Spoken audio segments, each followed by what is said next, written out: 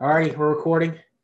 Hello, everyone. We're back, episode 15 already. Jeez, Underscope podcast. Today we have a special guest. Today is Dr. Christopher Dieni, who is a biochemistry professor from Colorado Mesa University. Which, for those of you who have been listening to my podcast, this is my first guest that's not a Widener faculty. However, though, he is a teak. He is a brother of Tau Kappa Epsilon, which is lovely. We always love to hear that. And we'll talk about Greek life a little bit later in the podcast, but yeah, I'm excited to have you on. How you doing, Chris? I'm doing very, very well. Thank you so much for having me on. It's always great to be chatting with a brother of Tau Kappa Epsilon. It's actually been a while.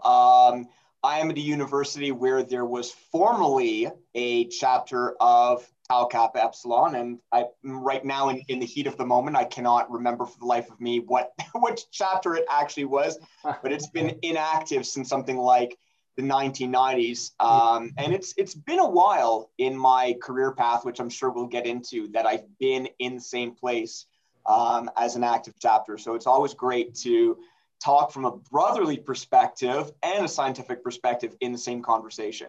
Yeah, I think. Yeah, the more I love having these scientific conversations. It just makes it all better when you have that, when you're also in the same fraternity.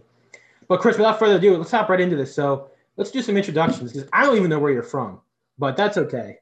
I am from the Great White North. I am from Montreal, Quebec, Canada, Canada's second largest city, sort of heading more or less due north of New York. Just keep heading north, cross at Plattsburgh, and you'll hit it. And I was born and raised in Montreal. I lived in Montreal up until the end of my undergrad at Concordia University. And then thereafter, from basically 2004 onward, I'm from a whole bunch of other places. But the original place is Montreal.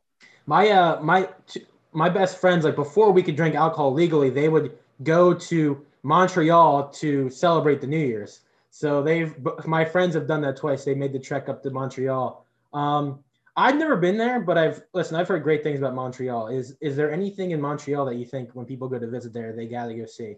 They gotta try out? I mean, just in general, depending on where you're from, as I've said, it's Canada's second largest city. I think altogether it's got a greater metropolitan population of something like 4.1 million or something like that. I'm kind of quoting this more or less exact stat because that seems to constantly come up in conversation of how big is the city, and it's about that. But I mean, it's this city where it has flavors of everything. It's historically a really, really important part of North America. It's a major port city. It has aspects of British history, French history, Native North American history. If you're a foodie, it's paradise for you. There's anything and everything to eat and drink in a place like Montreal.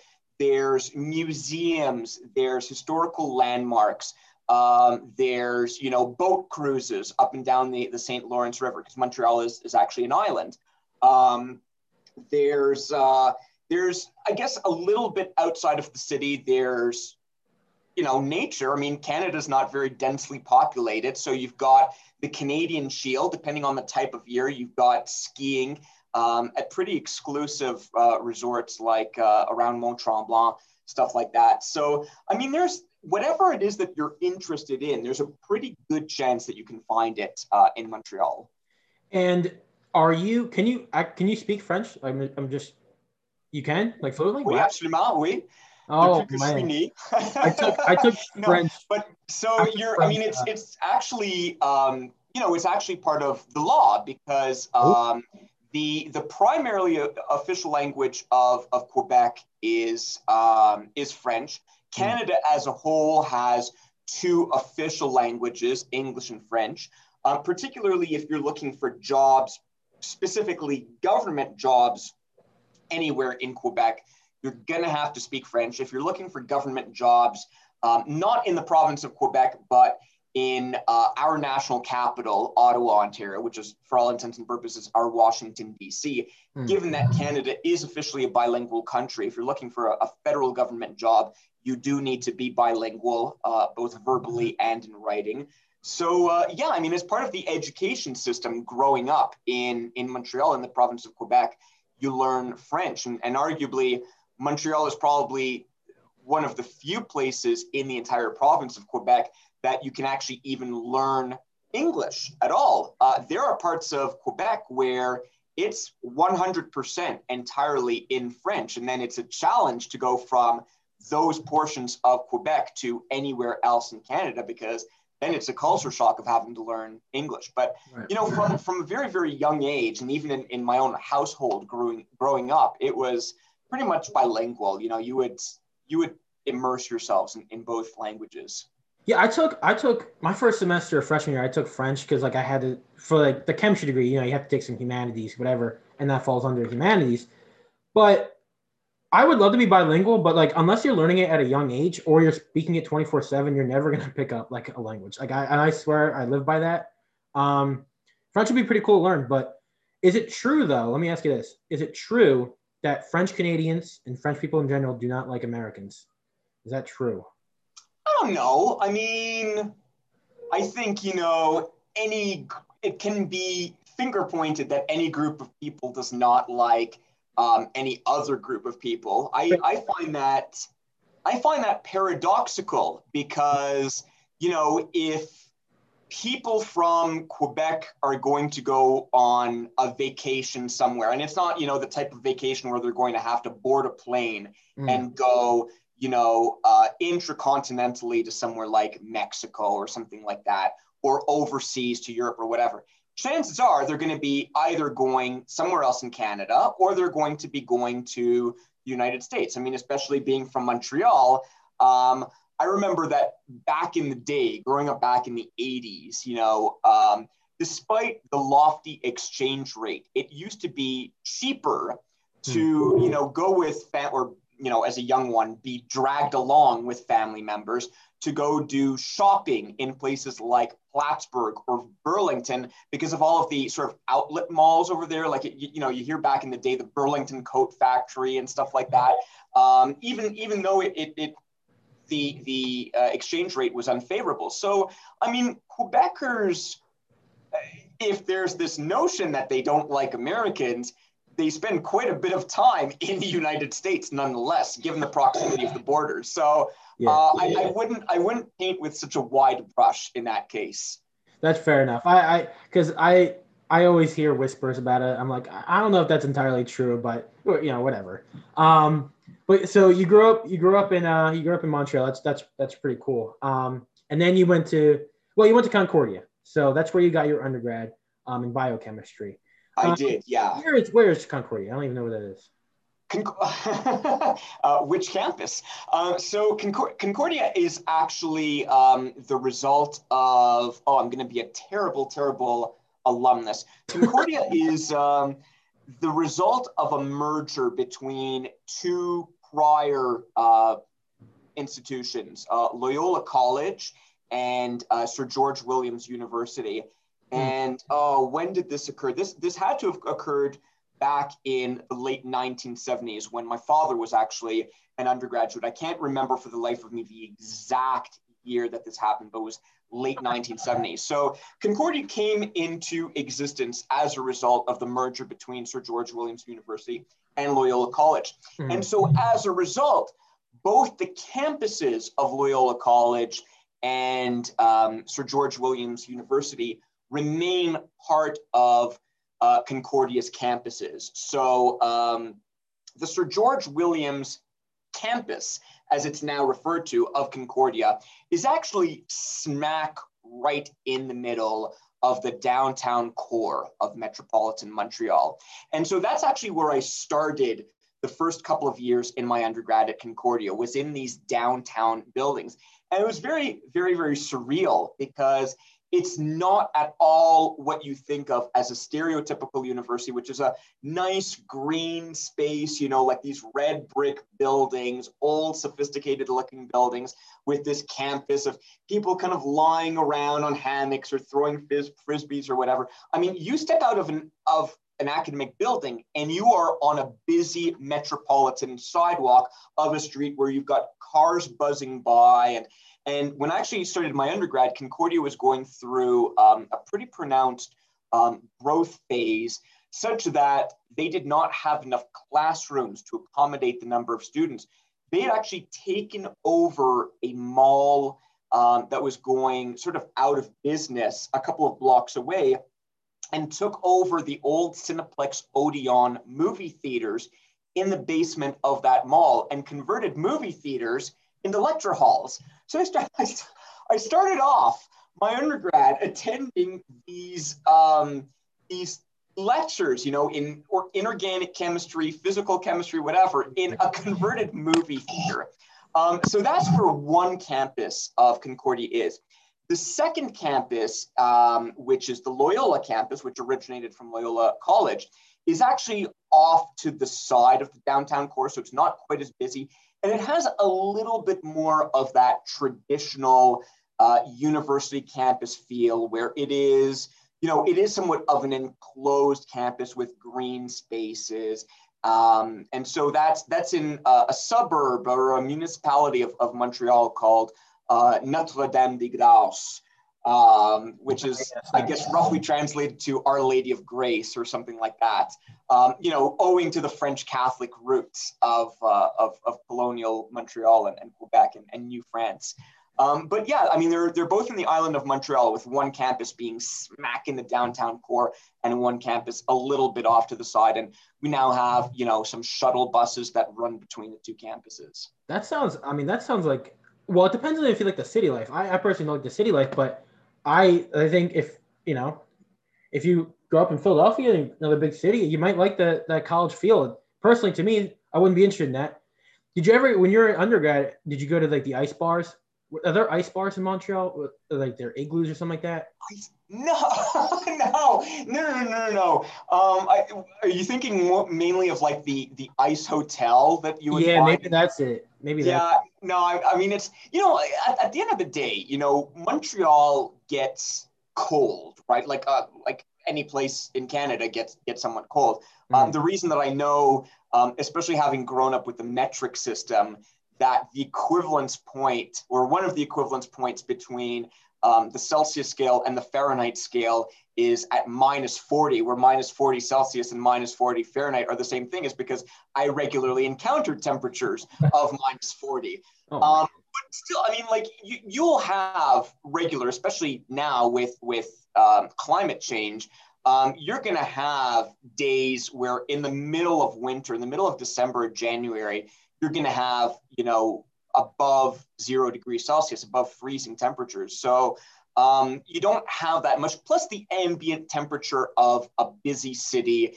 and heat being radiated from vehicles and buildings and things like that. It tends to be, you know, warmer inside the city than it does outside the city. But no, there are no ice bars or anything like that. There are obviously hockey arenas, but nothing like in the ice bars. It's the Canadians. I'm sorry? The Canadians are there, right? Right, the Montreal. Well, yeah.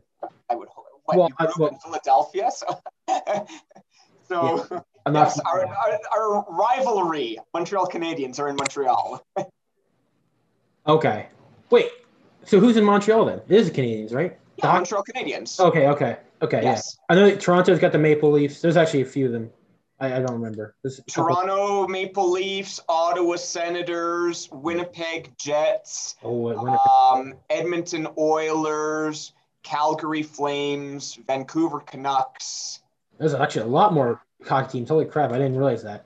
Well, I mean, if you saw with NHL's announcement yesterday that, you know, we're going to be playing in certain kind of divisions in our abbreviated 2021 NHL season, basically to avoid frequent crossing of the border due to COVID restrictions, essentially all of the Canadian teams are essentially going to play each other and weed out until you get to the best team before we actually have playoffs, where I guess the last Canadian team standing is going to play whatever last US team is standing or something. I don't know, something like that. I didn't see that. So that's, I see why they did it, but okay. I mean, all right. Because I mean, it's not trivial at the moment to cross the border. I mean, you know, you may have heard of that plight of oh, what's that town in Washington State that is actually not contiguously connected to any other part of Washington State, but is actually connected to part of the landmass of British Columbia, where they're just like completely cut off because they can't cross the border. Oh, wow. I didn't hear about that either. Fort something. I can't remember what Fort something in Washington State. So it's not trivial, unfortunately, to go across the border at the moment. So hockey is taking on that form at this time. Well, we'll see what happens. I always wanted to get into hockey and then never do. Like it's just not something I can get myself into. You a big hockey fan? I actually became more and more of a hockey fan kind of as I got older. I don't know, maybe in my youth, I just didn't have the patience for it. And the reason I think that I got more into it as I got older is because I actually started going to see more games in person, which is, you know, a completely different experience versus watching a game on TV. And you know, certainly as I got older, I began watching hockey.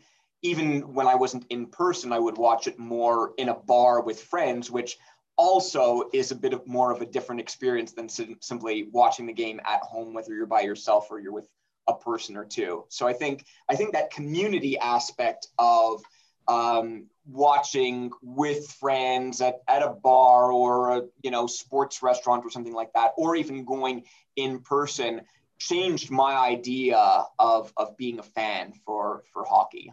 Yeah, I can draw definitely a parallel to soccer because I'm a big soccer fan, and a lot of people don't like soccer, and like that's fine. I don't really like hockey, but I would say in both cases in those sports, going to those games is like so unreal. Like it's literally unreal.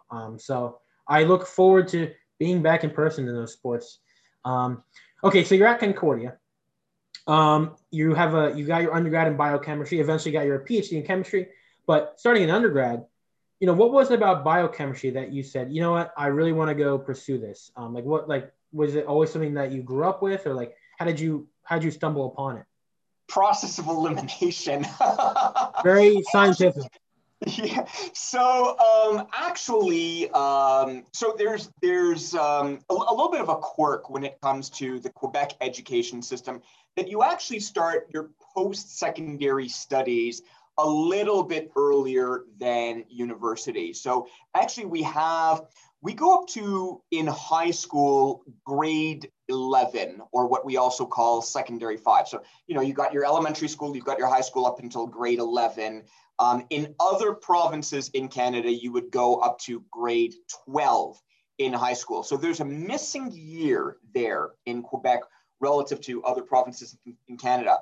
On top of that, undergrads in Quebec, undergraduate degrees are 3 years as opposed to 4 years. So where are those missing 2 years? Where is grade 12 and the first year of your undergrad?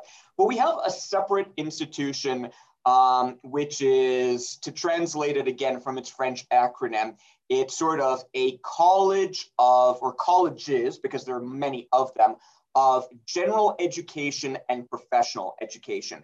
And they're basically institutions where you can either do a 2-year pre-university program or a 3-year technical degree. It's sort of like a pre-university prep, which includes your first year of your undergrad, and also vocational degrees or community colleges, kind of all rolled into one. And you can take whatever path depending on where you want to go ultimately. So I entered into what was technically considered to be my post-secondary studies, or almost my university level studies, with the idea of actually going into engineering, probably mechanical engineering. And I hit calculus 1, and I hit mechanics, and that was that. I was no longer interested in engineering thereafter. That being said, so my first semester at this particular college prior to Concordia, which is called John Abbott College, I did mechanics, I did calculus 1, and I did general chemistry 1 with a bunch of other courses like English, humanities courses, what have you. Sure. But I mean, those 3 science courses almost did me in right then and there, particularly calculus 1 and mechanics. And so very, very slowly but surely, the notion of going into anything engineering based or anything engineering related began to dwindle. But as time went on, I began enjoying and liking and eventually loving more and more my chemistry courses and my biology courses. And my brother, my cousin had done an undergraduate. He's a few years older than I am. He had actually done an undergraduate degree in biochemistry and told me a little bit about that. And, I liked the idea of that. So it was sort of a combination of liking courses in chemistry and biology while also being somewhat pushed away from some of these physics and math courses, which is ironic because, in the long run, in any kind of any sort of STEM discipline, you end up having to rely to a greater or lesser extent on the interdisciplinarity between all of these different fields, whether or not you actually like them. So, things like calculus and physics came back to bite me later down the road anyway. But it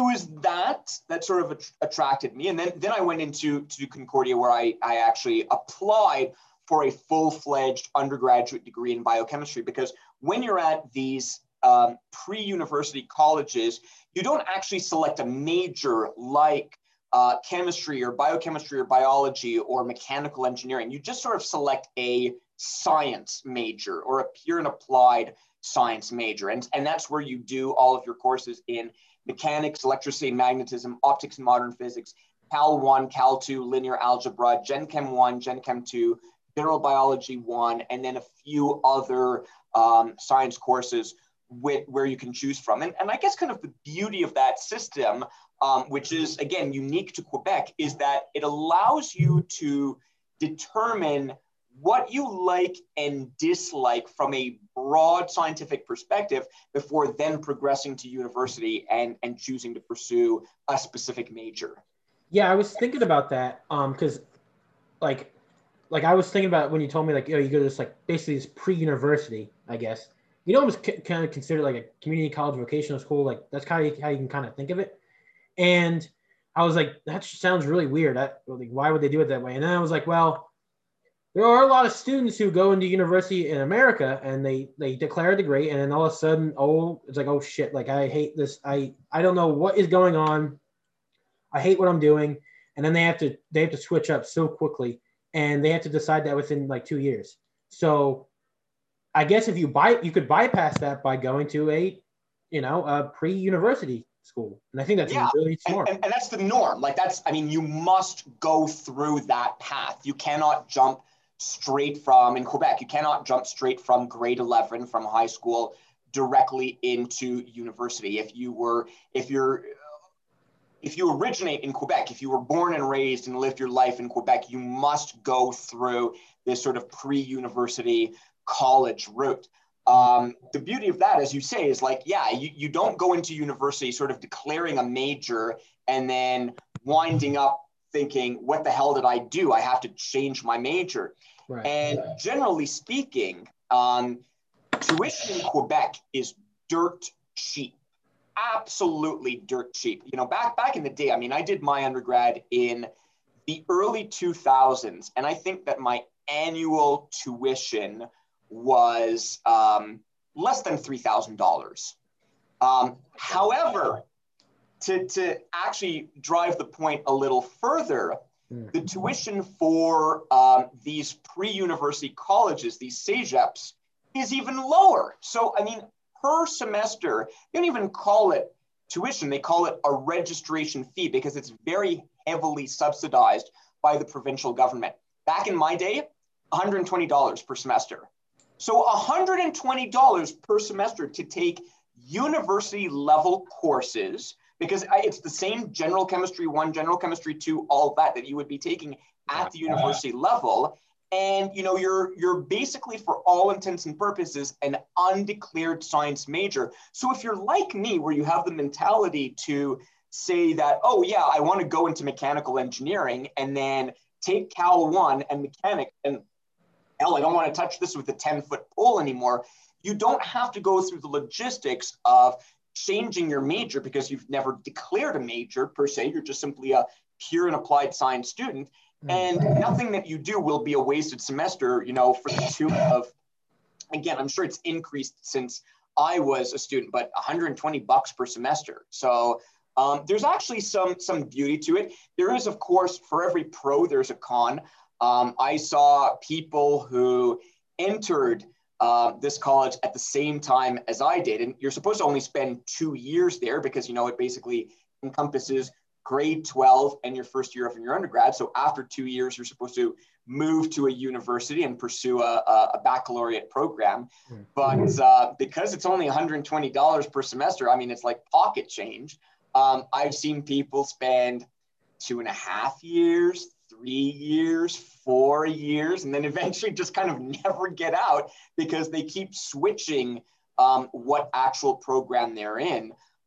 Even like going as far as to go from pure and applied sciences to social sciences to fine arts. I mean, you can basically try it all for 1 semester at a time, for 1 year at a time, until you finally discover your passion, but wind up a little bit drifting aimlessly in the process of doing that.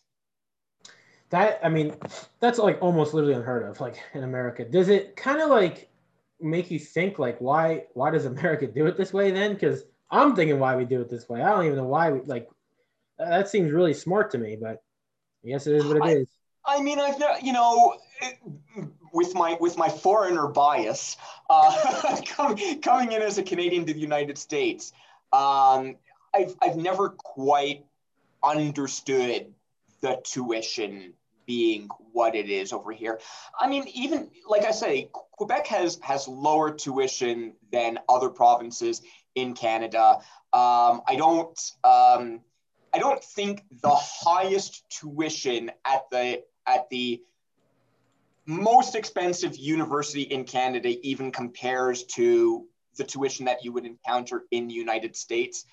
Depending on what universities are spending their tuition dollars on, I can kind of understand why they're charging some certain types of fees to students. Like, we'll get there eventually, but when I, went to Penn State and I saw like the sprawling campus of Penn State, It's got to be a reality shift. Like it's got to be. It's just like, I mean, Beaver Stadium, which has a capacity of, I don't know what it is now, but I know like over 120,000 people. I mean, college sports in Canada are not that at all. I mean, even professional sports in Canada are not equivalent to college sports in the United States. So I imagine that's a big reason why tuition is the way it is in the US. Wow. Yeah. Yeah, we'll definitely talk about that. I mean, the shift from university in Canada, I mean, it's got to be a culture shock. Like it's got to be a whole revolution, switching over to the American universities. So you're in Concordia. Now, I guess do you think that your undergraduate education was comparable to an American education? Because at least in my undergrad, like, I have access to nuclear NMR. I have access to, all these instruments. And do you think that, like, is it comparable? Like, is it actually like comparable? Like, yeah, absolutely. The same kind of instrumentation that you would find in a US university is what you can find at a Canadian university. Mm-hmm. In both countries, you have universities and colleges that are somewhere in the spectrum of being well-equipped or well-funded. You're going to have in the US universities and colleges that are well-funded and well-equipped, and you will have others that are not so well-funded and not so well-equipped. at Canadian universities and colleges, same thing. You're going to have, some that are well equipped and some that are not well equipped. Concordia is a mid-sized university. It's referred to in the way that Canadian universities are kind of categorized into three broad categories. It's referred to as a comprehensive university, where what does that mean? What is a comprehensive university? Well, let me tell you about the two other categories. One of the two other categories is a primarily undergraduate institution or primarily undergraduate university, which is, where you'd find sort of like these liberal arts colleges. They don't delve terribly much into master students or doctoral programs. That's not to say that they are not well equipped, that they don't have great endowments, because as we know, some liberal arts colleges rival other universities in terms of how much money they've got to throw around and how much they actually spend on their students. At the other end of the spectrum, there is the doctoral research universities, which are those universities which tend to have medical schools attached to them and a plethora of doctoral programs, sometimes even more doctoral programs than undergraduate programs. So Concordia was kind of in the middle of those two, being a comprehensive university. But, there are master's programs, there are doctoral programs. I had the opportunity, I was fortunate enough to kind of snag a newly hired professor in one of my cell biology courses. He had just started his tenure-track position. And I hovered around him like a wasp or something like that, basically asking him for some kind of research opportunity in the summer. And so, I was his first ever research student. The day I walked in to the research lab in May 2002, I was the only one there amidst, a mass of boxes containing centrifuges and gel electrophoresis equipment and chemicals and incubators and all that. So I don't find that, my education or the resources I had access to were any different than what would be found at a US university. Actually, the difference that I've encountered, and I don't want to jump too far ahead depending on what order you've got questions for me in, but what I found that was different is that in Canada, by far and large, a lab course is not credited separately from a lecture course. So here, for instance, at Colorado Mesa University, where I'm teaching, you're partial to organic chemistry courses, right? So organic chemistry 1 lecture and organic chemistry 1 lab, considered two separate courses. Different course codes, different credits, maybe even a different professor teaching them. At most Canadian universities, sure, there would be a lecture component and a lab component for organic chemistry 1, but they would be bundled. They would be under the same course code. They would be worth a combined number of credits. You cannot register for one without registering for the other, and you get a single letter grade for both. So because labs do not count as separate entities and do not carry their own credit values, you accumulate your credits towards your overall degree a lot slower than you would if labs were actually credited separately, which means that you have to take many, many more courses. So I didn't just, in my undergraduate degree, take organic chemistry 1 and organic chemistry 2 and call it a day. I did organic chemistry 1, I did organic chemistry 2, I did organic chemistry 3, which was subtitled organic reactions. I did organic chemistry 4, which was subtitled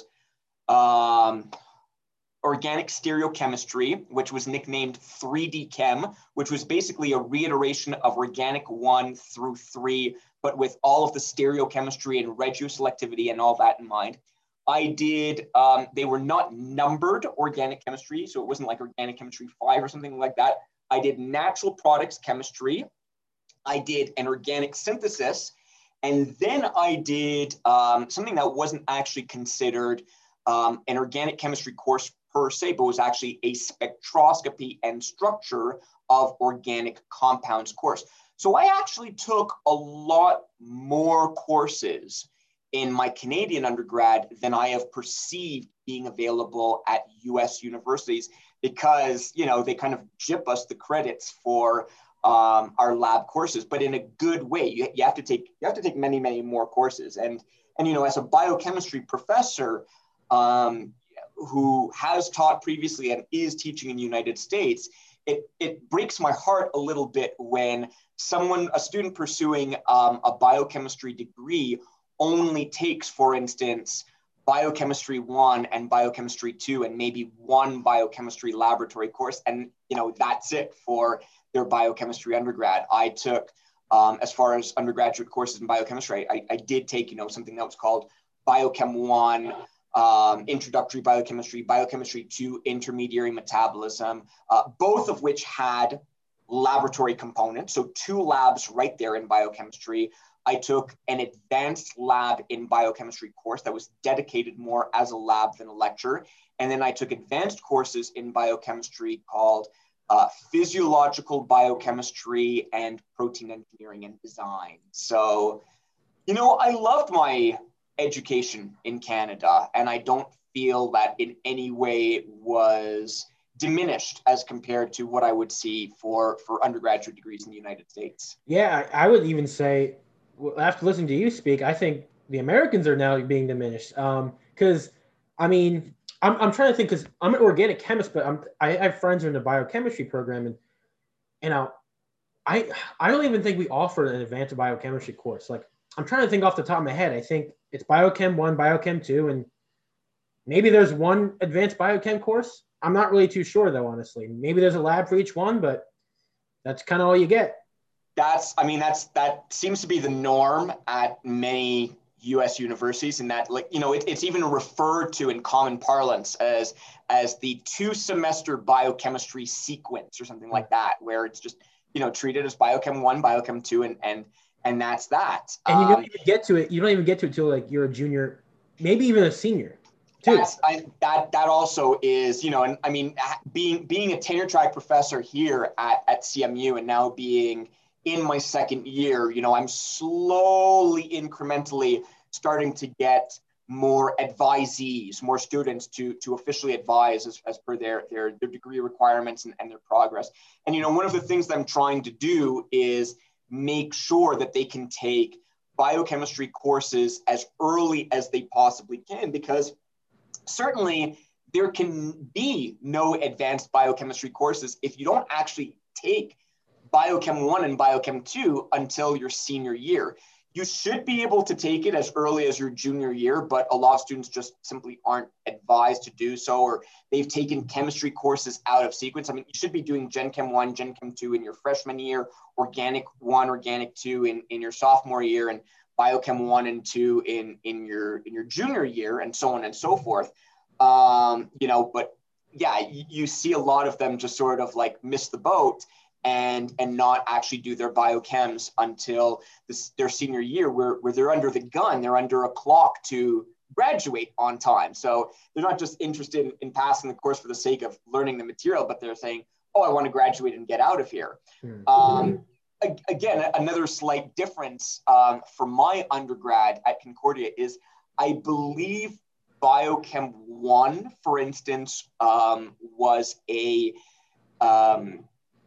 you know, Organic 2 was not a prerequisite for Biochem 1, but it was a co-requisite for Biochem 1.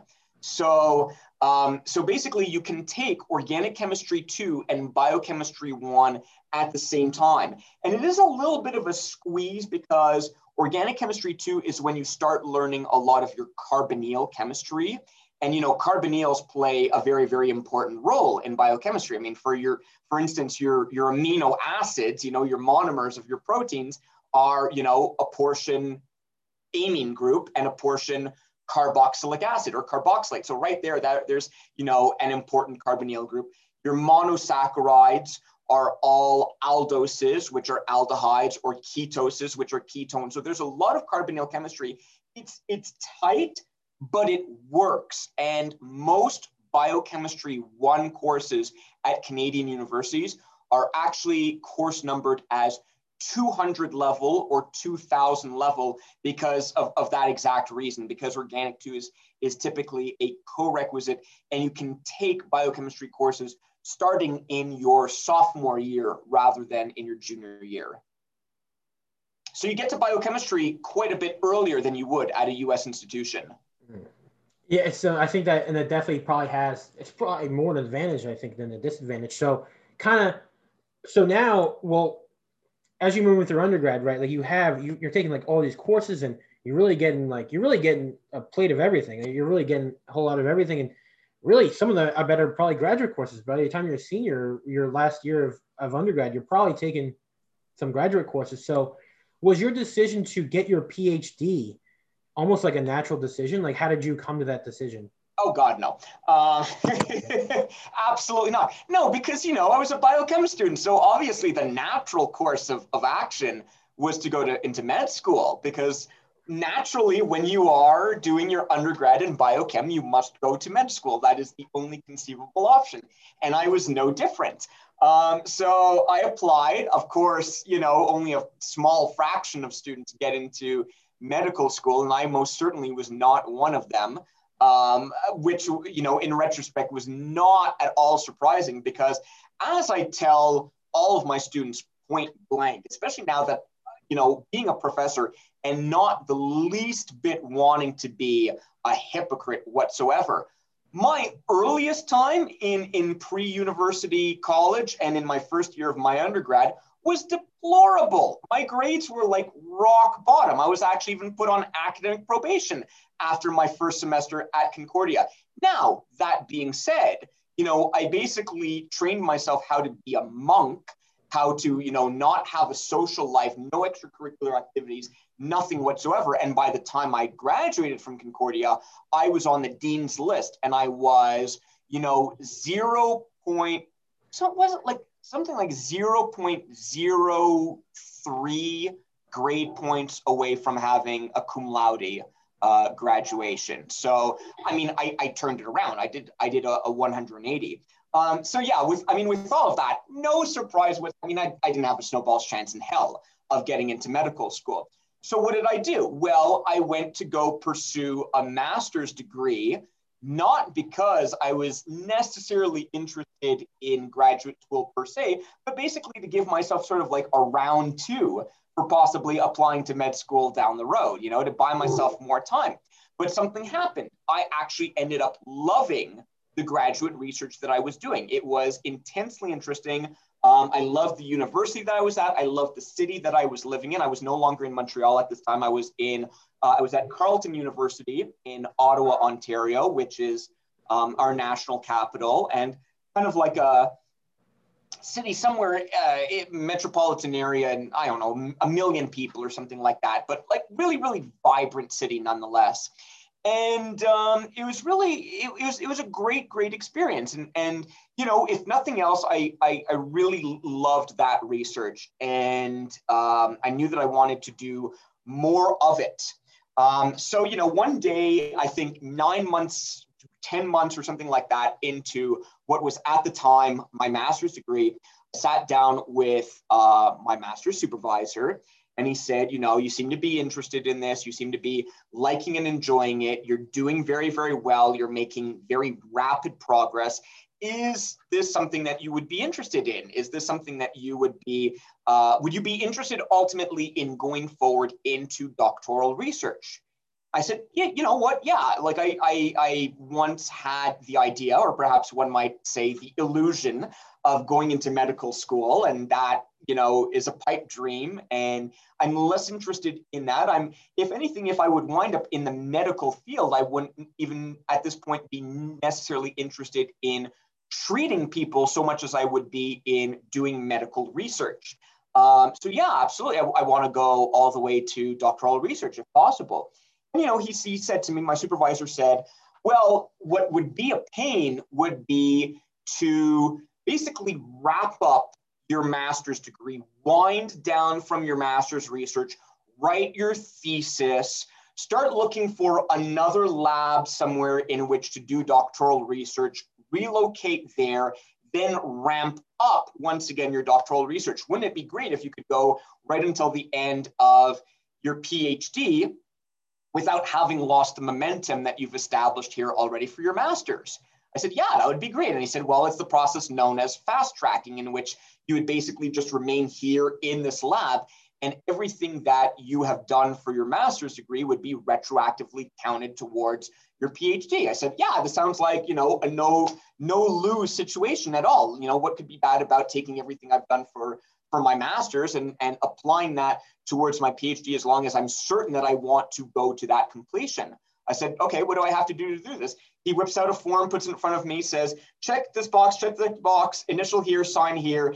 And a few months later, I basically got the notification that I was, as of, I guess at that time it would be fall 2005, I was accepted into a doctoral program in chemistry, and everything that I'd done so far was applied towards my doctoral efforts. And what was your research in your graduate school? So basically, as you said, I've done my PhD in chemistry simply because I don't know, a little nomenclature thing, right? Little detail. Concordia, for instance, where I did my undergrad, did have a department of chemistry and biochemistry, as well as a department of biology. Why Carleton chose to name its departments chemistry and biology without actually having the word biochemistry in either of those department names baffles me. So I did, PhD in chemistry because I was affiliated with the chemistry department, but I was still a biochemist at the end of the day. And I was essentially working on animals that adapted to seasonal environmental stress. So kind of stress physiology, and investigating the regulation of enzymes that controlled metabolic pathways, facilitating those adaptations. So specifically, I was looking at a freeze-tolerant frog, the wood frog, Rana sylvatica, which in various parts of North America that are cold enough to freeze over, it will freeze solid during the winter. It's this small little frog, like about the size of your thumb. Average mass is about 4 grams. So it freezes during the winter. Approximately 70% of its extracellular and extra organ water actually do form ice crystals.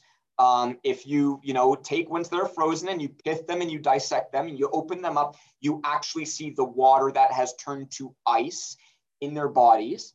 And then, in the spring, they thaw, they come back to life. So what is going on at the biochemical level? What enzymes that are a normal part of their textbook biochemistry are differentially regulated in such a way that allows for adaptations that permits their survival? So one of the strategies that they use to survive is that, as I mentioned, their extracellular and their extra organ water freezes, but not their intracellular water, not their cytosol. And the way that they prevent their intracellular water from freezing, and the way that they prevent their cells from being dehydrated, is through a combination of different strategies. One includes basically the accumulation of high concentrations of glucose. So their livers decrease by mass by approximately 45% because of all of the glycogen that they hydrolyze from their reserves in their livers, and also their skeletal muscle. They break down their glycogen in the same way that you'd see by cracking open a biochemistry textbook. They break down their glycogen to glucose 1-phosphate, they mutase it to glucose 6-phosphate. They either retain that intracellular glucose, or they can in fact dephosphorylate it and export it to other organs and tissues. No different than the biochemistry that you would learn in any sort of standard metabolism course, but some things are different. They will have differently regulated protein kinases, which can phosphorylate or dephosphorylate enzyme. They may have different transcription of genes that you would not see in a mammal, for instance, which is not freezing solid in the winter. So it was basically looking at very, very fundamental classical biochemistry when it goes kind of a little bit crazy in a very, very unique adaptive animal. And it had, huge repercussions. A lot of people would be interested at looking in that sort of thing, kind of in the idea of environmental biology. For me, it was, I was always interested, having grown up in a family that was very, very plagued with diabetes. For me, it was the ability to investigate an animal, a model vertebrate that actually increased its glucose concentrations in some organs and tissues 40 times above their normal level, and yet suffered no ill effects as a diabetic human would, and actually be able to flip a switch and reverse the process, right? No A1C, no glycated hemoglobin, no advanced glycation end products, no activation of receptor for advanced glycation end products, the RAGE receptor, no inflammatory cascades as a result. How is it that a perfectly normal living organism, is able to do that reversibly every single winter and spring, like flipping a switch? And yet we, as soon as our blood glucose levels are 1 or 2 millimolar above normal, we are declared hardcore diabetics. And now we have to go onto an extreme regime of diet and exercise and medication, or whatever the case may be. So that's what fascinated me about that type of work. Yeah, was that, well, first of all, that is really fascinating work. Do you think that there's some sort of parallel to like some sort of like cryogenesis where like we could freeze people? Like, is that kind of working there? Yeah, I mean, that's certainly the most common question that arises from that kind of research. It would take a lot to basically see what happens in animals that can do it, right? Normally we see insects and reptiles and sort of non-mammalian animals that are able to endure whole body freezing and actually come back to life and suffer no ill effects. There aren't, giving it some thought, I don't think in all of the work that we did and all of the work that we read that other people were doing, when we would publish our papers and write our theses, I don't believe it has been discovered yet any kind of mammal that can take on that plethora of cell by cell, organ by organ, tissue by tissue adaptations to survive whole body freezing and come back with no ill effects. What we always used to say when we used to have people from different television stations and different media pass through the labs is that the clearer bridge, right, the next step that we could apply it to would not so much be whole body freezing, but rather organ preservation or blood preservation. That is much more conceivable, actually taking one organ at a time and learning what we learn from animals like frogs and applying it to, keeping a heart living for that much longer until it can get to a transplant recipient, getting some kidneys living for that much longer, getting a severed appendage, keeping it alive for that much longer, or even keeping, blood banks stocked for that much longer. Whole body freezing is still probably a long way off. Yeah, that makes a lot more sense. The applicability of harvesting, really, kind of basically harvesting an organ, makes a lot more sense. And I guess the frogs that you're working with, you're saying they're 4 grams. God, that, yeah. So tiny. Oh, absolutely. We used to basically get our tissue samples, which we used to use to grind up to homogenize, to extract and purify and characterize our enzymes.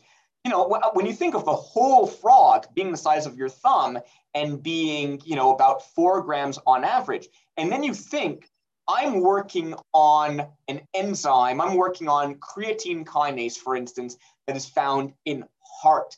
So how big does the heart have to be if the whole body is 4 grams. So, I mean, basically we used to go through every spring. We used to capture, we used to have people capture for us these frogs just when they were coming out of freezing so that they were still basically in season for being able to refreeze and re-experiment on. Because if you tried freezing a frog during the summer, its circadian rhythm, its biology has basically moved on to another season. So you can't do in the summer what would be done in spring. So we used to capture them in the spring, and we basically used to carry out our freezing studies. We would take batches of frogs and we would freeze them for 4 hours, one batch for 4 hours, and one batch for 8 hours, and one batch for 12 hours, and one batch for 24 hours. And then we would have some that we would freeze for 24 hours and that we would recover, we would thaw out for 4 hours. So basically all of these different experimental groups and control groups. And we used to go through these assembly lines, or rather, I guess it would be more appropriate to say these disassembly lines, where, the first person would start off by pithing the frog and cutting them open, and one person would extract the heart and put it into little vials of liquid nitrogen. The next person would, extract the lungs and put them into a little vial of liquid nitrogen and all that. And I mean, we, as mass murdery as it sounds, unfortunately, we used to have to go through hundreds of frogs in order to basically accumulate enough tissue so that we would have enough of a sample to work with. Because, yeah, I mean, their entire body is on average 4 grams, but when you start looking at each individual organ and tissue, they're substantially less than that. Yeah, that is well, the viewers at home can make it what they want of that. That is that's pretty impressive. You guys went through all those your disassembly line, as I guess you would say. Do you happen to know off the top of your head, like, if this research is like still going on, or? Oh, absolutely. Yeah. So my PhD supervisor is still there, and if anything, he just kind of like accumulates more animals. The freeze tolerant frogs were just one of the model organisms that we would work on. There were different species of hibernating squirrels. There were freeze avoidant insect larvae. There were various snails, like, for instance, the marine periwinkle that you would find kind of in the main area that would survive intertidal anoxia. That was one of them. Another type of snail from Morocco. We would also look at the hot and dry side of the spectrum, not only the cold, freezing side of the spectrum. So we would get Xenopus laevis, the African clawed frog from the desert that would survive dehydration and desiccation. And yeah, I mean, every so often he just kind of like seems to earmark another interesting animal that undergoes another interesting metabolic adaptation and kind of add it to the list. So, he keeps saying that he's going to be done at some point soon. Like, oh, next year I'm going to take on less research students, or next year I'm going to, but if anything, I mean, he just kind of keeps saying yes to too many undergraduates and prospective master's students and doctoral students, that if anything, the lab just keeps on growing and doesn't ever seem to stop. So yeah, it's absolutely still going. I look forward to whatever the lab's doing now. I mean, that sounds, I mean, like we were talking beforehand, like, I mean, that's literally groundbreaking stuff that, that absolutely. Undergraduate students some undergraduates and graduate students are literally working on at universities. So you finish up your PhD, 2008 at Carleton. Then you went to do your postdoc at Penn State. Yes. Transition, like, did you not want to go into industry first, or you just wanted to keep doing research? I certainly wanted to keep doing research. Ironically, when I came out of my grad school, out of my PhD, I was of the mindset that I ultimately wanted to wind up at more of a research-centric university, as a principal investigator of a lab at such a university. And over time, that ended up changing, kind of, as you can sort of see, being at a primarily undergraduate university right now. But no, I didn't have the mindset. I mean, the idea that I previously had of going to medical school was long gone at that point. And I didn't really want to certainly go into a company, a big company, for instance, like Sanofi or Pfizer or something like that, where I would basically be a cog in a machine. I interested kind of, spearheading my research and doing my research at my pace quite a bit at that point. So no, at that point, I was pretty dedicated to kind of keep along the academic research path. And then, so how did you end up at Penn State then? And like, what did you do at Penn State for your postdoc? I mean, I think that I basically read an advertisement from the lab that I ended up joining. And, at that point, when you kind of get to postdoc, I don't know if everyone's postdoc is sort of this way, but at that point, it is almost like a veritable job application for, the same way that it would be in industry. I kind of sent over my CV and samples of the publications that I had at that point, had a little bit of an initial phone interview, and actually flew down to State College to interview in person. And so I was in the lab of an emeritus professor. In fact, if I name him, Steve Benkovic, he's actually pretty famous because he is a winner of a national Medal of Science in Chemistry, which was presented to him by President Obama in, I want to say 2010 or something like that. Pretty famous guy. He was 70 years old by the time I started. He was already an emeritus professor. He was no longer teaching at Penn State, but he had a lab of, including myself at the time of starting, 15 postdoctoral fellows. No PhD students, no master's students, no bachelor students. I went down, I interviewed. It seemed like a really, really good lab. It was obviously a huge I knew going in it was going to be a huge transition for me because from my undergrad to grad school, Ottawa and Montreal, they're both in Canada. They are technically in two different provinces, but they're basically a 2-hour drive from each other. Whereas now I was going into a different country. I needed some legal work authorization. I had TN1 status at the time, not an H-1B visa or anything like that. But, I needed to provide paperwork at the border to get legal work authorization. I was moving quite a distance away, especially being in State College. It's obviously not a major population center. To fly from where I was living in Canada to there, it's 2 flights, right? You have to go through either Philly or Washington Dulles and then over to University Park Airport, or if not flying, it's a heck of a drive. It was a big transition, but it was kind of one of those stories in that, and I don't know how much this is applied to doctoral students anymore, but I was really told by my PhD supervisor, like, you must do postdoctoral studies abroad. You must go somewhere you've never been before. You must do something very, very different from what you've been doing previously. It is necessary to do that for your career path. So, being sort of young and impressionable in the way that I was, I just kind of took it as a given. In the time since, I've met people that have done their bachelor's, their master's, their PhD, and their postdoc all in the same Canadian province or all in the same Canadian state. Some of them doing multiple degrees at the same institution. So I don't know what is the right story, but this was kind of the path that was carved out for me. This was the path that I was gently, if not firmly, pushed along. Yeah, I want to. So because we're going to return to this later, like the transition between Canadian to America when we talk about Greek life. But yeah. So what did you do? Like, what was your research in that lab?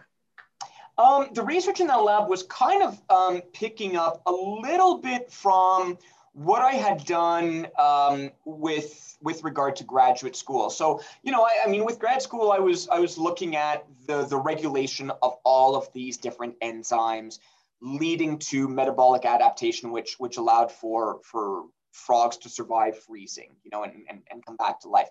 So I was looking at their regulation in terms of post-translational modification, right, phosphorylation. I was looking at their regulation by different allosteric effectors, which were especially known to increase or decrease in concentrations, right, change in flux in some way as a result of these physiological changes. And I was also looking at different subcellular compartmentalization. So for instance, the relationship of enzymes, the proportion of enzymes that would be unbound or free in the cytosol versus those that would in some way be tightly associated with the cytoskeleton or other insoluble portions of the subcellular structure. Basically, in that sense, we were investigating, okay, what happens when you homogenize a tissue and then you centrifuge out all of the particulate matter from that homogenate? Does your enzyme change in proportion at all between the supernatant and the pellet following that centrifugation? At Penn State, it was kind of building off of that. We were investigating something that had been very recently discovered or postulated called the pyrinosome, which was the coming together of different enzymes. I believe it was 6 enzymes in human cells, some of which were multifunctional. They would catalyze more than one biochemical reaction.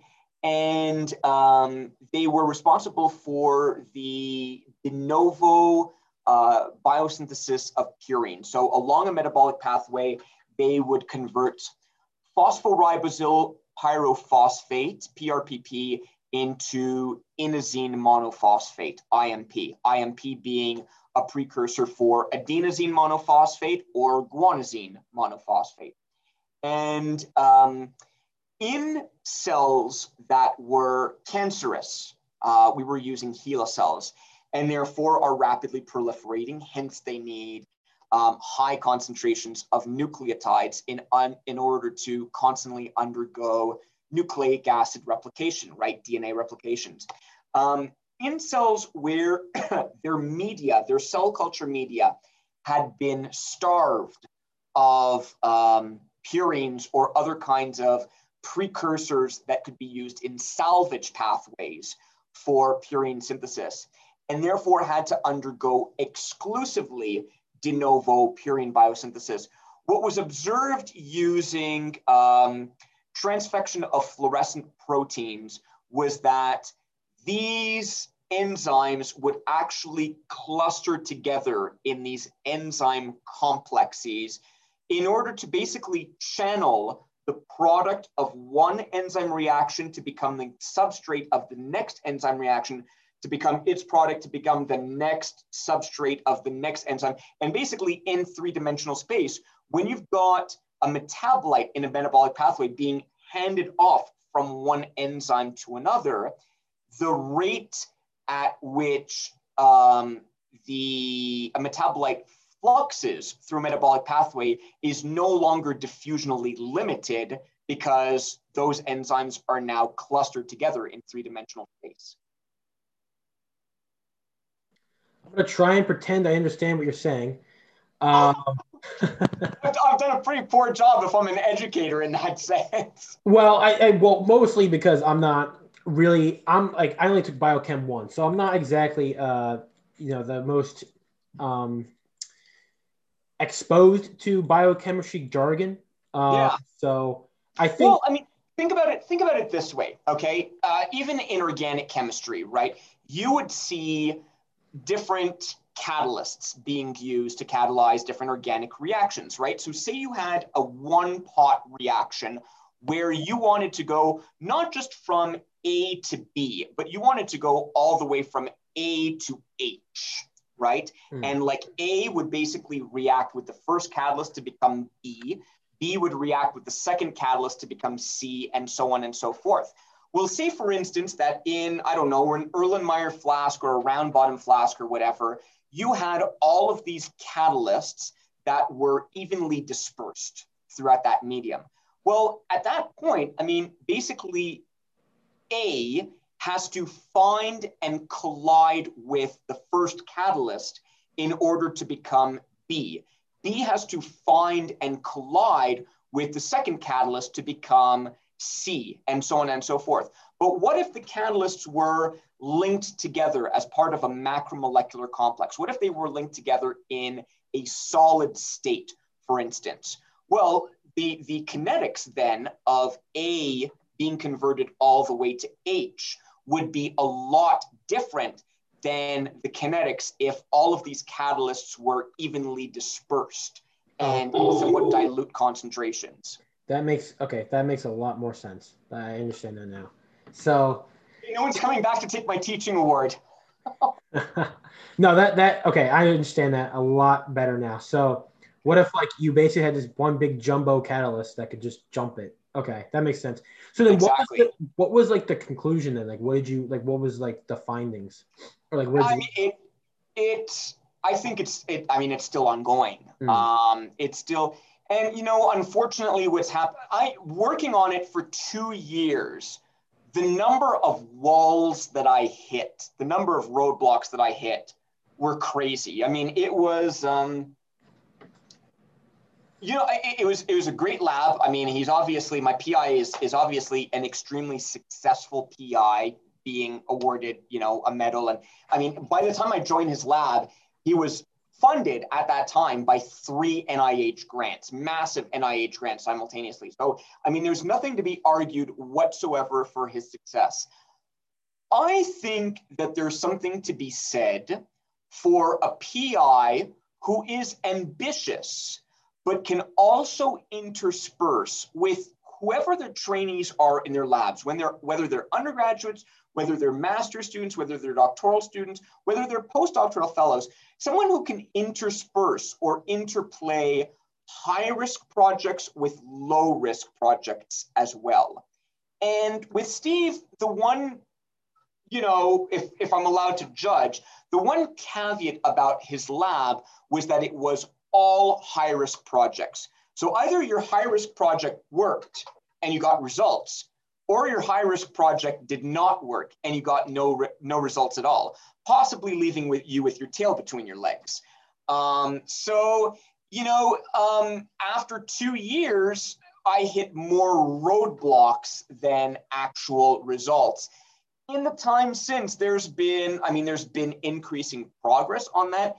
There's also been, a little bit of refuting of what has gone on. There's been other papers from other groups sort of saying, yeah, well, is this a real thing? Is this a real subcellular complex of enzymes that come together? Or was there some sort of stress induction caused by the change to media? Was there some kind of, did it result from the actual transfection of a plasmid encoding for a fusion protein between a de novo biosynthetic enzyme, purine biosynthetic enzyme, and a fluorescent protein? I mean, you're shoving all of these non-naturally occurring proteins into a cell, a cancer cell, a HeLa cell, which is already not quite in the right physiology to begin with. Right.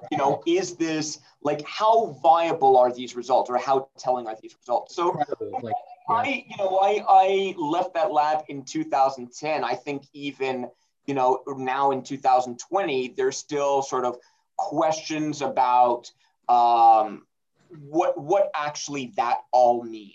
Do I think that there are subcellular associations of enzymes? Absolutely, we know that for sure. We know that with some of the most basic textbook fundamental enzymes, that enzymes can actually, like glycogen phosphorylase, for instance, and the enzymes that regulate glycogen phosphorylase, they actually bind to glycogen particles. We know that there are enzymes that bind to the cytoskeleton. We know that there are enzymes that bind to the various leaflets, intracellular leaflet, extracellular leaflet of cell membranes, to the membrane leaflets of our organelles, like our mitochondria or our lysosomes or our nucleus or whatever.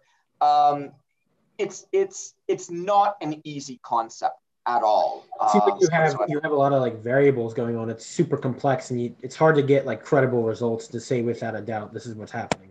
Right. Yeah, absolutely. And I mean, it's a type of work that lends itself best to sort of microscopy investigations.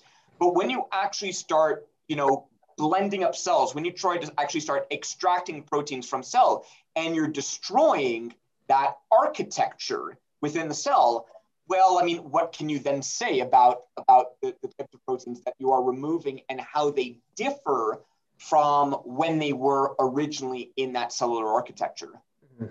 So, okay, so you finish up your postdoc. You kind of bounce around to a bunch of different jobs, but I kind of want to talk about your work. I had a circuitous career. Yeah. Yes. If you want to learn more about him, go to his LinkedIn where I found him, and you can see his various jobs. I'll put it that way. Yeah.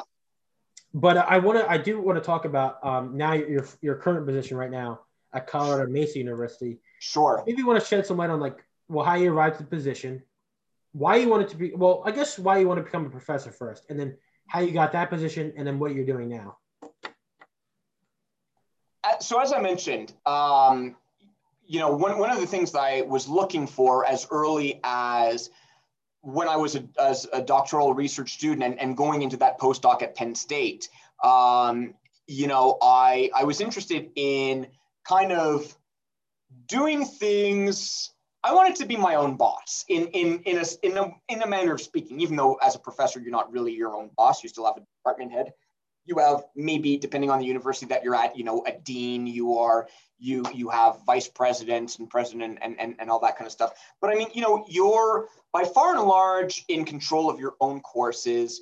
If you are at a university where they support research programs, you are the principal investigator of your own research lab. You get to do things within reason in a way that you want to do them versus, as I mentioned previously, one of the reasons why I didn't want to go, why I wasn't hugely interested in a megalithic biotech or pharma company was because, I thought, and maybe my line of thinking was incorrect, I feared really becoming kind of a cog in a machine. And actually, I did spend time in a biotech startup, which should have defied that paradigm because a startup is not the same thing as one of these mega companies. But even in that startup, I was told, oh, you have to be here at such and such a time. You have to leave at such and such a time. You're going to do this work. Oh, this project isn't going as fast and isn't giving the results that we want to give. Especially because, in a company, you're trying to develop a product to put out on the market to generate income. It's all about the profits at the end of the day. It's not pursuing research or science simply for the sake of advancing knowledge. You're in it for the money when you're in a company. So, even in a startup, I discovered some of the qualities that I didn't really want to have in my career. Would other startups be that way? Would other larger companies be that way? Maybe, maybe not. I haven't gotten a sampling. I haven't gotten a taste of every possible industry, large and small, in the world. But I did kind of want to forge my own path, so to speak. I wanted to be in a certain measure of control in my day-to-day activities. I still love science. I love the idea of pursuing research, of discovering new things, of variety. When I 2 positions after Penn State, I actually was in a teaching and research fellowship at one of Canada's top primarily undergraduate institutions, one of its top liberal arts colleges, a place called Mount Allison University, which has about 2,400-ish students and some really ambitious students, like some of the best students that I've ever taught that just crave knowledge and crave challenge and want to be pushed harder and harder, like just mind-blowing kind of students. And I absolutely love that. So that's even where I started getting hooked on teaching and the idea of educating and the idea of contrary to what I had when I was entering Penn State, I wanted to go more towards the area of research academia and like a big R1 university.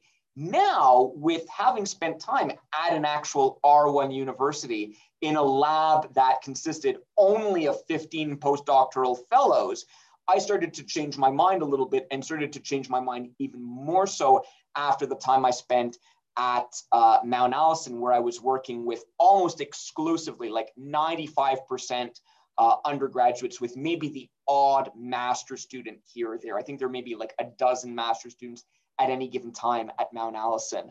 So I really, really loved that. I loved working with students who, you know, you could do the most trivial thing in the lab, and it would be like a light bulb would go on, and it would be like a major discovery in itself.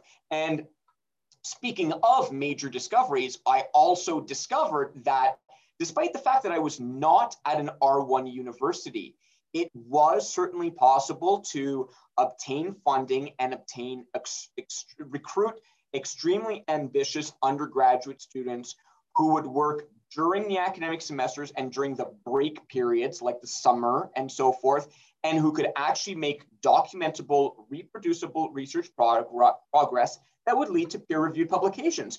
So with that, I kind of learned that I could have my cake and eat it too, in a way. And so, you know, I was looking for tenure track positions for a while. Some people get, you know, some people have the right combination of skills and availability and publications and experience and timing and luck and, you know, whatever the case may be, that they may wind up in a tenure track position, sometimes right out of their PhD, or maybe after a couple of years, 1, 2, 3 years of postdoctoral experience.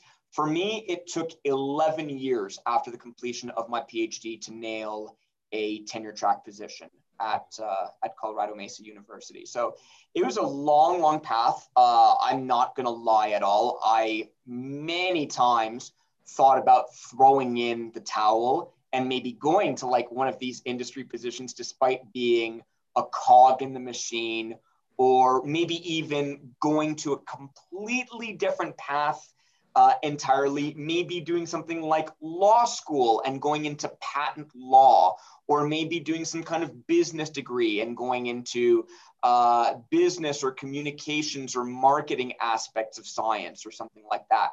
But I stuck with it out of volition and maybe a little bit of stubbornness. No, probably a lot of stubbornness. And so yeah, I ultimately clinched it. Mm-hmm. So what is the research you're doing now? Because you said you kind of like to pursue like your own, well, control your own destiny, I guess, in some way. So what are you doing there with your undergraduates? So still along the path of basically enzyme regulation, and enzymes being the regulator of global cellular physiology. Still, again, being ingrained with, you know, the family experiences of growing up with a diabetic family, still wanting to find a way to reverse that, and still kind of taking the lessons that I learned from freeze-tolerant frogs and other kind of stress-tolerant animals, kind of applying those lessons as well. Basically, what I'm looking for are pharmacophores that are capable of regulating key enzymes, key signaling and metabolic enzymes in such a way that they reverse insulin resistance. So I'm focusing on specific types of functional groups. I'm looking at catechol and guaiacol, which are found a lot in natural products and typically found in foods or beverages that are known to lower blood glucose or to lower excess blood insulin levels, and actually seemingly sensitize insulin signaling within patients that have metabolic syndrome or that have full-blown diabetes or something like that. So yeah, so this, I know this research is really basically brand new. So this is kind of like you don't really like have any results yet. So let me try and get this straight. So the functional groups, catechols and guaiacols, you predict they modulate enzymes of insulin receptors? Well, not necessarily of the insulin receptor themselves, like not necessarily the insulin receptor tyrosine kinase, but something that is either directly within the insulin receptor signaling pathway or something that is peripheral to the insulin receptor signaling pathway that will have crosstalk with enzymes in the insulin receptor signaling pathway, or alternatively, metabolic enzymes that are downstream of insulin receptor signaling. So like, for instance, we were trying to work on, which actually proved to be, we had to halt this project pretty early because it turned out to be very, very cost ineffective using the infrastructure and resources that were immediately available to us. Trying to find a drug for a phosphatase enzyme called phosphotyrosine protein phosphatase 1B, PTP1B. And this is actually a pretty widely known drug target in a number of different diseases, in cancer and Alzheimer's and diabetes. And basically what PTP1B is it's your off switch for your insulin receptor. So your insulin is secreted by your pancreas. It travels through your bloodstream to all of your different tissues throughout your body, and it will bind to a cell surface receptor on all the different cells in all of these different tissues and organs, and basically tell these cells by binding to the insulin receptor, hey, the reason I'm being secreted from the pancreas in the first place is because we've probably just taken in nutrients, blood glucose has risen, it is now time to import blood glucose and do something with it, you know, burn a little bit of it as fuel, replenish ATP levels, build storage molecules such as triglycerides and other lipid-based molecules, build your glycogen polymer for such a time between meals when you're fasted and then need to break it down, like you would withdraw money from a savings account during a dry spell. You know, build muscle, do anabolic functions. However, despite the fact that the insulin hormone, the insulin peptide, binds to and activates the insulin receptor, that insulin receptor cannot remain activated in perpetuity. You cannot have this growth and proliferation signal that doesn't stop ever. That's kind of what leads to cancers, right? This proliferation and growth signal that never turns off. So after a time, basically another enzyme will come along and turn off the insulin receptor, such as PTP1B. It will take all of the proteins that have been phosphorylated by the receptor tyrosine kinase, and being a phosphatase, it will dephosphorylate those proteins. It will literally hydrolyze off the phosphoryl group, changing back their electrostatic interactions, changing back their configurations to an inactive state. So basically, if you're having problems with insulin receptor signaling, if you're starting to build up insulin resistance, one of the ways of combating that is to prevent the off switch from basically turning off their insulin receptor signaling, to keep that insulin receptor signaling as active as possible. So, you know, we tried to determine whether or not some of the guaiacols and catechol that we were looking at were going to be an inhibitor for PTP1B. And we very, very quickly discovered that the cost of, you know, purchasing PTP1B would be extremely prohibitive, like you pay through the nose for it. So until such a time that we can produce PTP1B in-house to work with sustainably at much lower cost, you know, we've shelved that project. But we're looking at other enzymes now. For instance, one of the metabolic enzymes that we're looking at is glucokinase, which is an isozyme of hexokinase, the first enzyme that you would see in the glycolytic pathway of carbohydrate metabolism, except that in the liver, it has a bit of a different affinity for glucose. And typically the purpose of phosphorylating glucose in liver cells is not necessarily to catabolize glucose all the way through, for instance, oxidative phosphorylation to CO2, but actually to phosphorylate glucose to retain it in a cell so that it doesn't, you know, drift back out through glucose transporters, and actually to store it as glycogen. Well, if you increase the activity of an enzyme like glucokinase, that means that more glucose that is taken up by liver cells is going to be phosphorylated and trapped in liver cells and stored as glycogen. The more glucose that you retain in the liver rather than out in the blood, the more you're going to decrease your blood glucose levels, the more you're going to rid yourself of things like glycated hemoglobin and advanced glycation end products, the more your inflammatory response is going to decrease, the more that you should be decreasing insulin resistance and increasing insulin sensitivity. In a very long-winded nutshell. Yeah, in your nutshell, the size of like my house, like that's what you're talking about here. You know, I mean, what I really, really love, especially being a biochemist, and this is one of the blessings and curses of being a biochemist. I can talk to you about the actual guaiacol and catechol functional group. You know, like I can even refer to your previous podcast guest, Victor, who was actually working on its resveratrol derivatives, right? Mm-hmm. And resveratrol actually contains aromatic groups, which have alcohols on them. Now, one of those aromatic groups actually has 2 alcohols on it, and they are in a meta position, right? They're like at 1,3 positions. So the aromatic group in those 2 alcohols as a whole is referred to as a resorcinol moiety.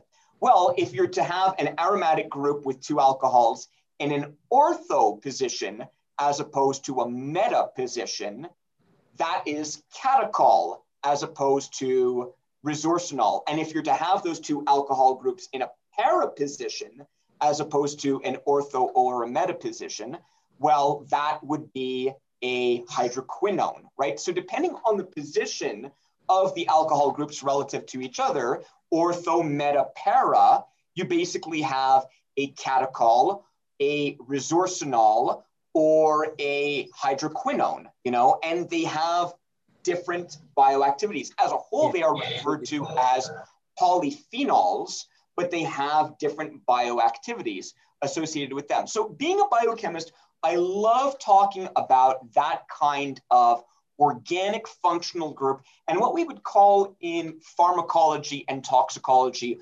quantitative structure activity relationships, or QSARs.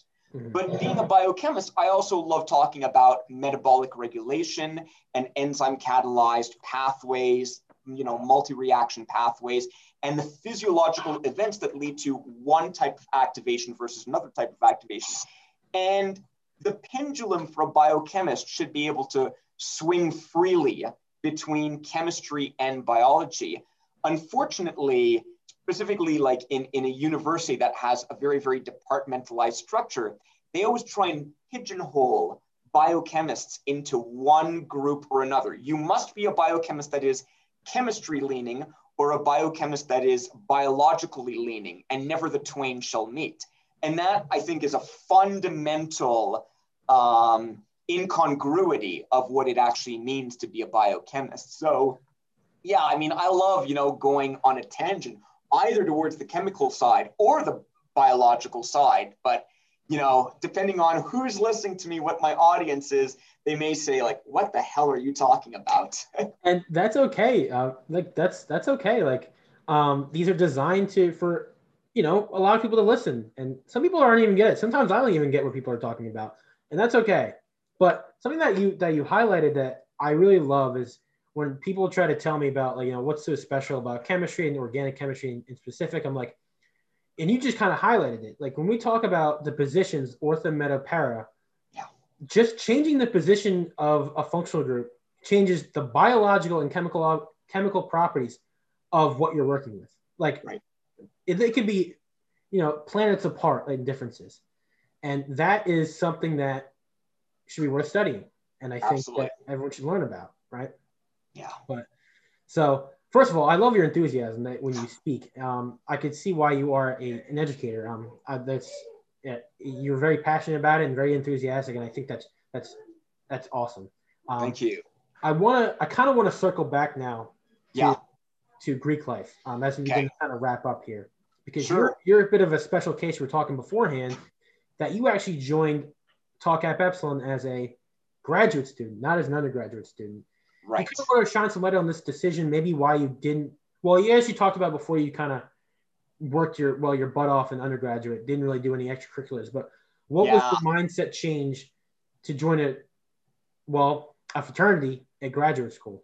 Yeah. And I mean, I didn't even realize really that there was much Greek life. One, because as we've said, I was working to kind of turn around my poor academic performance of my early on portion of my undergraduate degree, such that I was just burying my head in the books.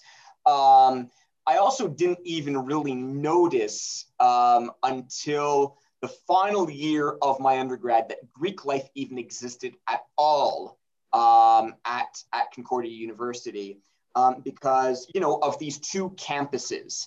One, I spent the first few years in the downtown campus, the Sir George Williams campus, which is in the downtown core of Montreal, and it's really the type of university that, I mean, there's no residences or anything like that for students to live on campus right in the middle of, I mean, you can get an apartment in downtown Montreal, you'll pay through the nose for it, but it's not like a contained university campus where Greek life really thrives on students who live on campus, students who are residential. In the final year of my undergrad, the science departments moved from the downtown Sir George Williams campus to the Loyola campus, which is a more contained, outside of downtown, green and closed campus. And actually, I remember an instance of being in this kind of student lounge called Guadani Lounge and sitting down, eating a snack at a table and kind of like looking around the student lounge, which is the university had this architecture which was very reminiscent of its old Jesuit roots, almost very, very church-like, because Loyola College in Montreal, like Loyola University in Chicago, both Jesuit institutions, both like kind of like founded and taught by religious orders. So I'm looking around this place and looking around this lounge, and I see these murals on the walls of all of these Greek crests. And, later after the fact, of course, I realized that one of them was actually the teak shield, like it was up there, which I didn't really know at the time prior to my initiation. But so how did I stumble upon Greek life? How did I stumble upon this in graduate school? Much the same way as, as how I wound up in biochemistry, kind of the current took me where they did. I lived the entirety of my graduate school life on campus because growing up and doing my undergrad in Montreal, I was originally and lived throughout my undergrad in the suburbs of Montreal, whereas, these two campuses of Concordia were more towards the center of the island. And it was like an hour-long commute in each direction, twice a day, every day. And I was done with that by the time I hit graduate school. And so I lived on campus because it doesn't matter if I was in the lab until, 5 p.m. or 9 p.m. or 1 a.m. or whatever the case may be. I wouldn't have very, very far to go before I would be able to crash on my bed, and the beauty with Carleton is that actually every building on its campus is linked together by a network of underground tunnels.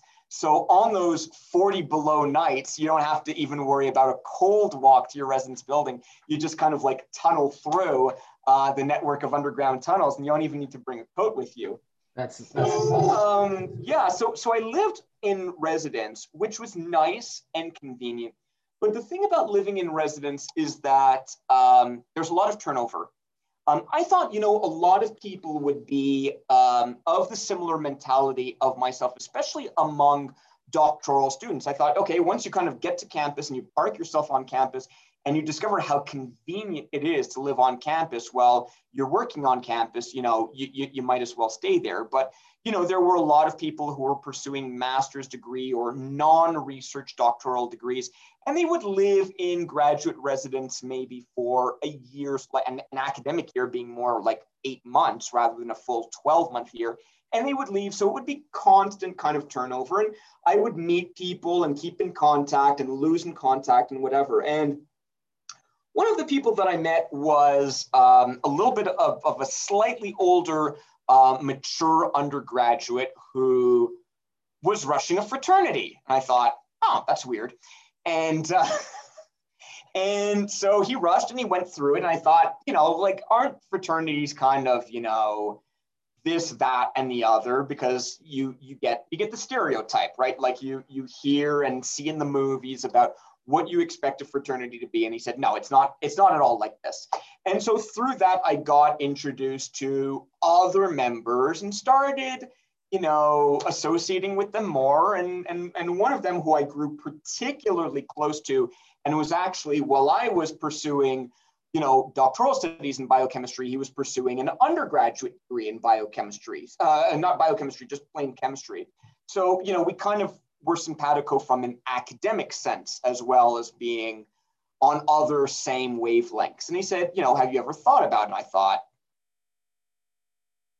not a bad idea, considering the turnover and the transience that I'm experiencing in other social aspects of my life. By far and large, I meet someone, particularly in the community in which I'm living, in graduate residence, and I barely get a chance to know them over 8 months before they decide to go live off campus or something like that, and they're out the door. I mean, it would be nice to have a little more of a connection with people. So I thought, I'll give it a shot. And lo and behold, next thing I know, I'm being initiated, and then I'm a brother. That's honestly an incredible story, because I think that, well, one, it shows that, well, Greek life is far beyond your 4 years as undergraduate, because look, you go to a bigger school, you can make it what you want. You can go see sometimes those stereotypes are true. Like, they are. Like, there's definitely true. There's no doubt about it. But I would say about, 80, maybe not 80%, but a large majority of fraternity life is not what you see in the movies. Like, it's not even close. It's people trying to do good. Like, really, like, they're trying to do good, and they want the best for everyone, and they want to improve others around them. And I truly live by that. So it's really good to see that, even in a graduate sense, that, you took the chance and joined fraternity life. What do you think some of your favorite moments are within the fraternity, at least? I mean, it's to try and think of a specific moment is hard to kind of define any particular moment. I think that, some of the best times I experienced were actually the summer immediately following my initiation. Because, as a graduate student, I was on campus and I was in the city 12 months a year doing research. I mean, I wasn't leaving during the summer, because if anything, the summer, particularly once you're done the few graduate level courses that you have to take, okay, you're still going to have some TAing to do. I had, it's part of the stipend that you're allotted, is the duty that you have to perform as a teaching assistant. Okay, that doesn't happen during the summer. There are no courses in the summer. So the summer is prime time to do uninterrupted research as a STEM graduate student. Unfortunately, the vast majority of other students that we know on university campuses, be they undergraduate or graduate students, don't share that kind of timeline. They're not STEM students. They don't do summer research. They disperse. They go back to wherever they came from for the summer. So campuses have a way of emptying out. Residences have a way of emptying out. Even though you're doing research in your lab and you're surrounded by the people that you work with in your lab day in and day out, every day of the summer, if you're actually looking for some change of ideas besides the people that you're working with in your lab, whether or not you get along with them famously, or not, to have any kind of community outside of your lab, it can be difficult in the summer, regardless of how large or small a population center that you live in. It's even worse in smaller population centers, because those really empty out in the summer. But, one thing that I did have definitely in that first summer following my initiation, where there were a lot of teaks around in the area. And I spent a lot of time with them, pretty much any time that I wasn't working in the lab, which obviously was a considerable amount of time. I would spend almost every iota of my free time with my new brothers. And they made, in contrast to previous summers, because I didn't join immediately upon being a graduate student either. It took a few years of being a graduate student before I became a TEAC. It made that summer a lot more tolerable and I would say more enjoyable than the previous summers, in which I was living in grad residence during the summer, and I could open the door of my res room, of my residence suite, and basically look on either side of the hallway and listen for any activity in my residence floor, and it would be dead quiet. There would not be a single person around. Whether there was anyone actually living in grad residence, I mean, you felt like the loneliest person in the world. And if you were sort of a late night owl like myself in the lab, where you're the last person to leave the lab on a given day, and you just kind of take that walk at the end of the day from the lab where you were the last person, not seeing a soul on campus, to reaching your residence building where you still don't see a soul, is am I in a wormhole? Am I the last person on this planet or something like that? So it made a huge amount of difference from a community sense, from just a day-to-day keeping your mental health about you sense. Yeah, I completely agree. I think, especially at least for myself, I come from a smaller chapter. We've only had 20 or so guys, but you kind of, when you join, it just opens the door to everything. I mean, we wouldn't even be sitting here right now, and I'd probably not even I initially knew you were probably a TEAC. So it just opens the door to everything. And then you feel connected. You feel in this whole sense of community. So I always tell people to give it a shot. At the bare minimum, give it a shot. If you don't like it, you don't like it. Fine. All right. But give Green Life a shot. But Chris, as we begin to kind of wrap up here, I want to ask you this. What is some advice that you give to, either your current students or prospective students, whether in general or within the sciences? What's some advice that you like to give to your students? I mean, it's kind of funny in the way that you just said you have to give Greek life a shot. As with Greek life, you have to give anything a shot. I think that science is an incredibly difficult path. Whether it's biochemistry or it's chemistry or something else, it's very, very, very difficult. Whether you're an undergraduate, whether you have lofty ambitions of going to graduate school, whether you want to go to medical school, pharmacy school, veterinary school, whether you just want to get a job in the industry, there's difficult times ahead, even at the best of times, even when we're not mired down in a global pandemic. Teaching this semester, this fall semester, which we've just wrapped up, was a very unique experience. I saw student sort of perceptions and behaviors in this most recent semester that I had not previously seen in 8 semesters of teaching. And I don't know if it's having to do with the fact that we are kind of mired in a global pandemic. There's some education that's happening online. Not all education is happening online. My university was on site as much as possible. Some of the larger class sizes had to kind of rotate which students were able to attend class in person on which days.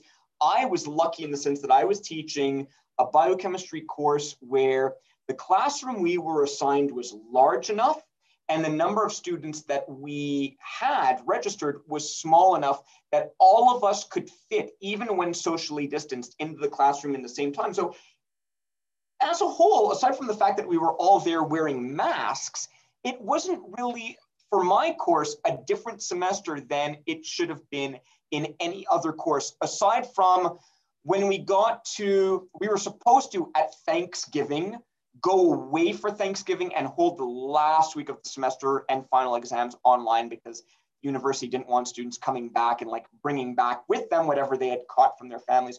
We ended up going online a week earlier than originally expected because cases were starting to rise in Mesa County, but we actually got the bulk of the semester as much as we could in person.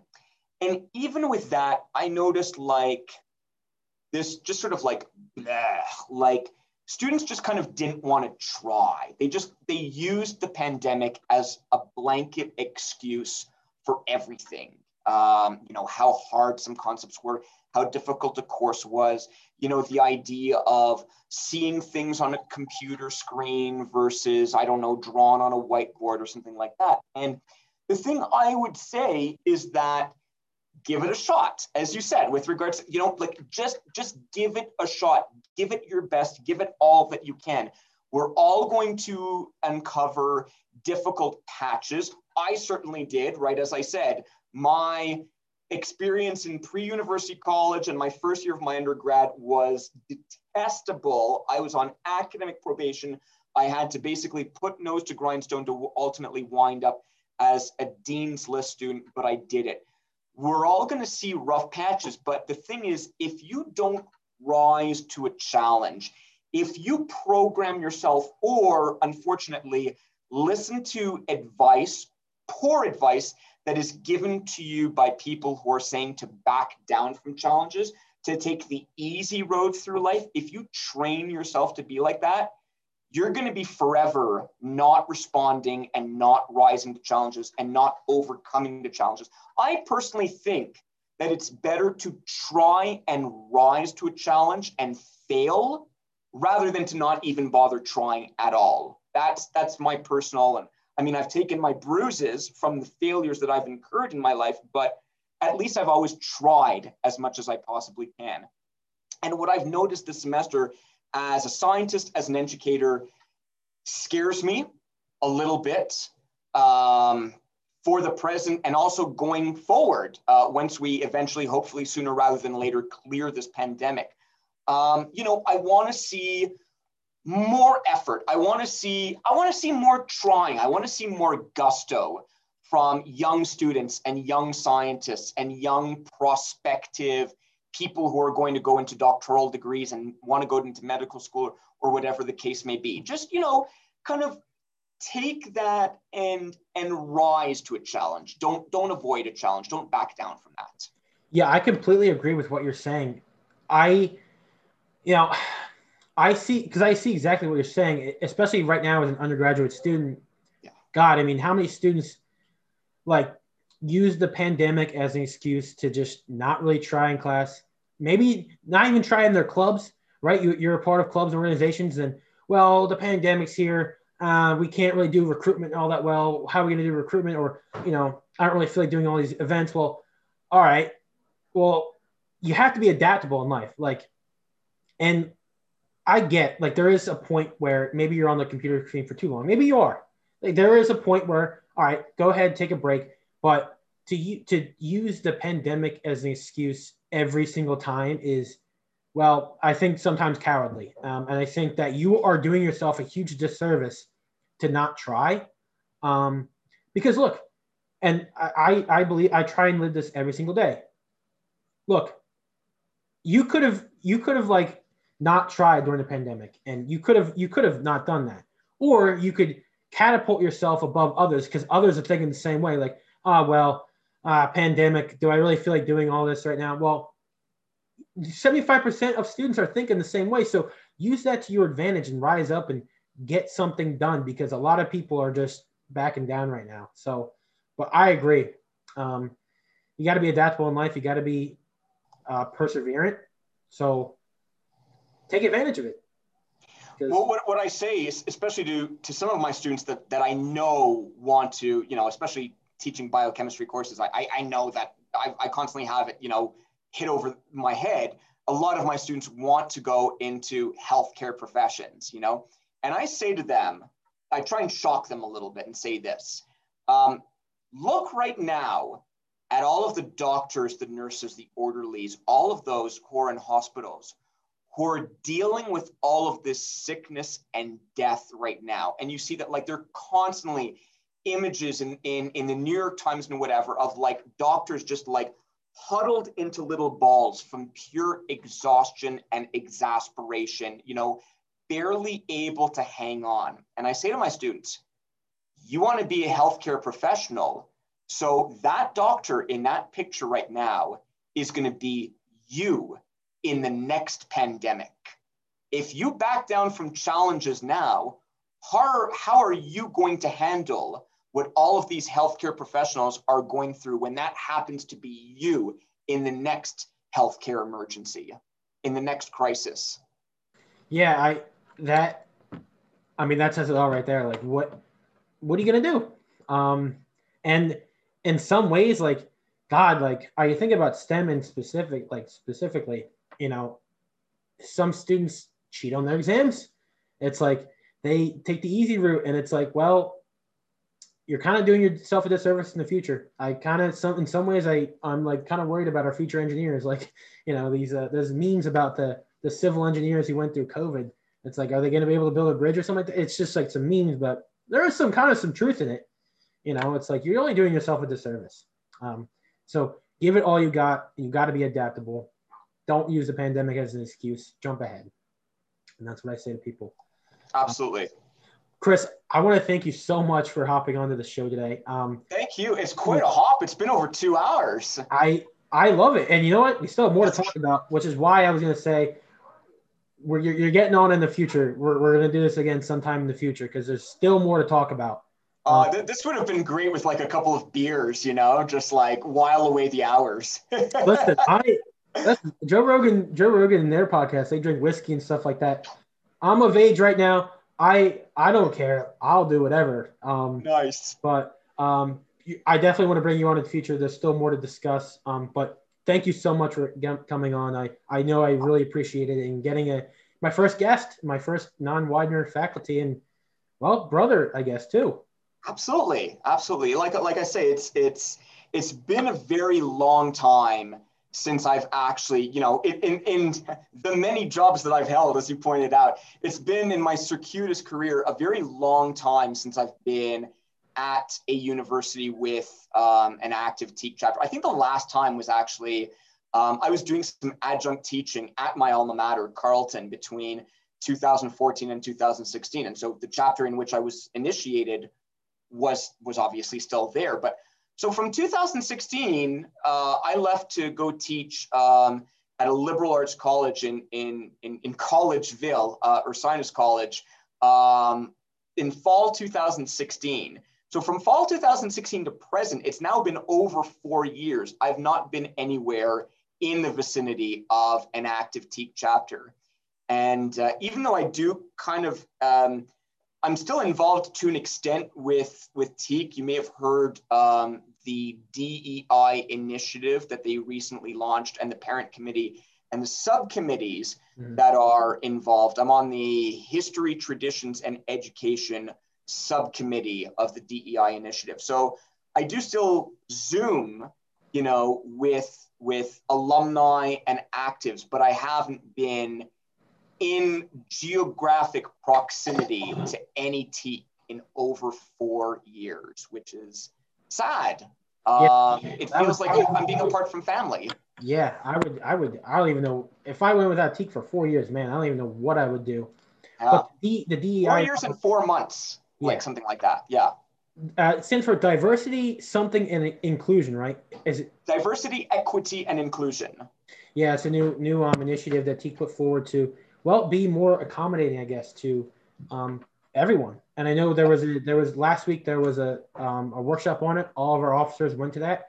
Tonight we have chapter, and we're going to talk about that tonight. So I'm looking forward to what the younger guys learned, because I already got all the DEI stuff done. Yeah. Well, give my best to all of our brothers in your chapter, please. I look forward to next time there's a conclave. I know I'm going. Next in-person conclave, I know I'm going. I hope to see you there if you go. Yeah, likewise. I've always wanted to So I haven't been to one yet, but yeah, I would really love to. But again, guys, if you like the content, please like and subscribe. But until then, this is episode 15. Thank you again, Chris. Thank you so much. I really appreciate it. All right. See you, everyone.